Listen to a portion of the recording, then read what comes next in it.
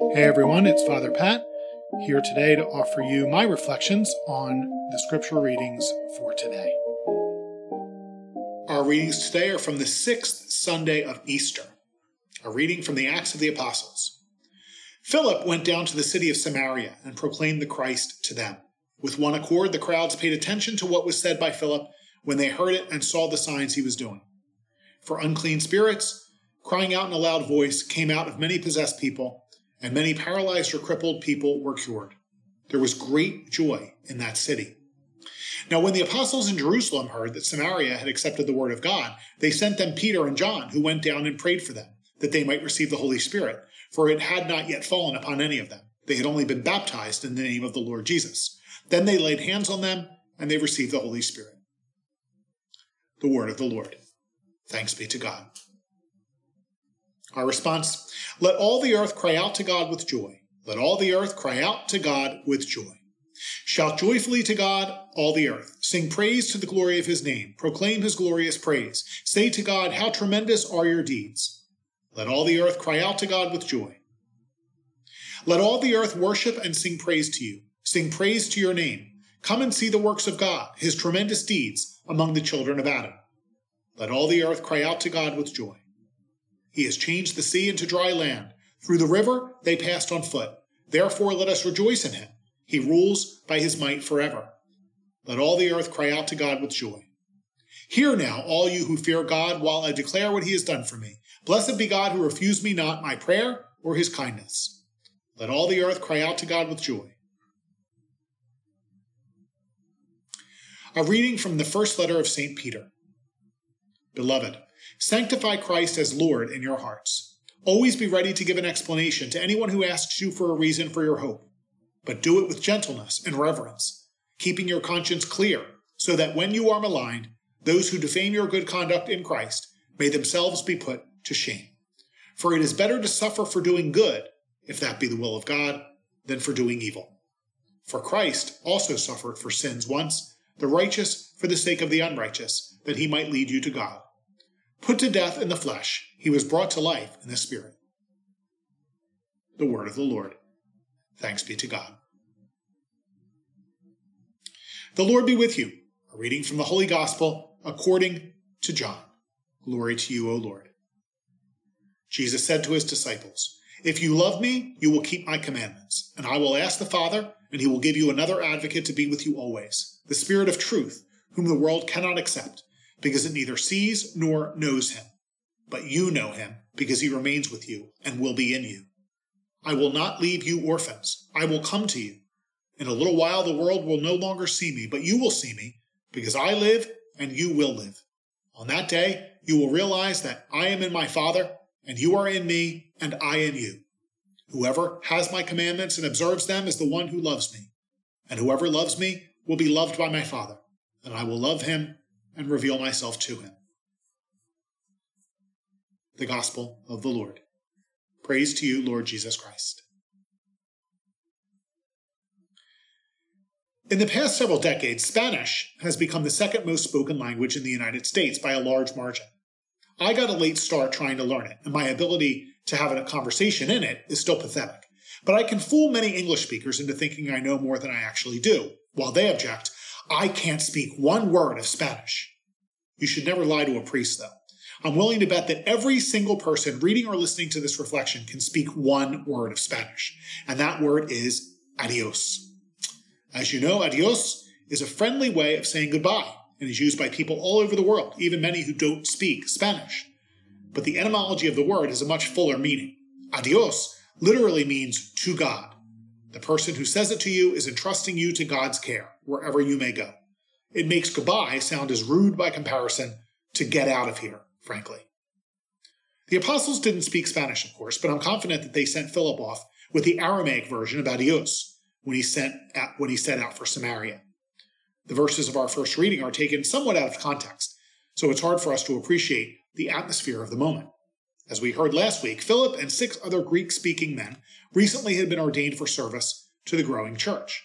However, one of the 7, Stephen, had infuriated the Sanhedrin by raising faith in Christ above adherence to the Mosaic law and its demands for temple sacrifice. He is stoned to death beginning a persecution against Greek-speaking Christians. The apostles and the Aramaic-speaking Christians were safe, as to this point they were still observing the Mosaic law. So the 7 newly ordained and their Greek-speaking disciples took their show on the road, likely with a blessing from the apostles on their ministry. Philip, as we hear, ends up in Samaria. The good news is welcomed enthusiastically by the people there. Stephen's martyrdom, as horrific as it is, has morphed into an opportunity to take the gospel outside of Jerusalem. When Peter and John hear of Stephen's success, we have the first recorded confirmation outside of Jerusalem. The same Spirit-bestowed gifts received by those in Jerusalem are now given to the Samaritans, who were formerly despised by the Jews. Adios, indeed. It's the same Spirit of whom Jesus speaks in his farewell address to his disciples in today's gospel. Jesus is pushing his chicks out of the nest, admitting that he will be out of sight, at least for a time. And yet he promises, I will not leave you orphans. He tells them that he will send another advocate, implying, I suppose, that he is the current advocate. The Greek word translated as advocate is parakletos, which can mean advocate, intercessor, counselor, protector, or supporter. I think it's helpful to consider the range of possible interpretations here. A more formal advocate role is in a legal sense, someone who stands up for or defends a client in a court setting.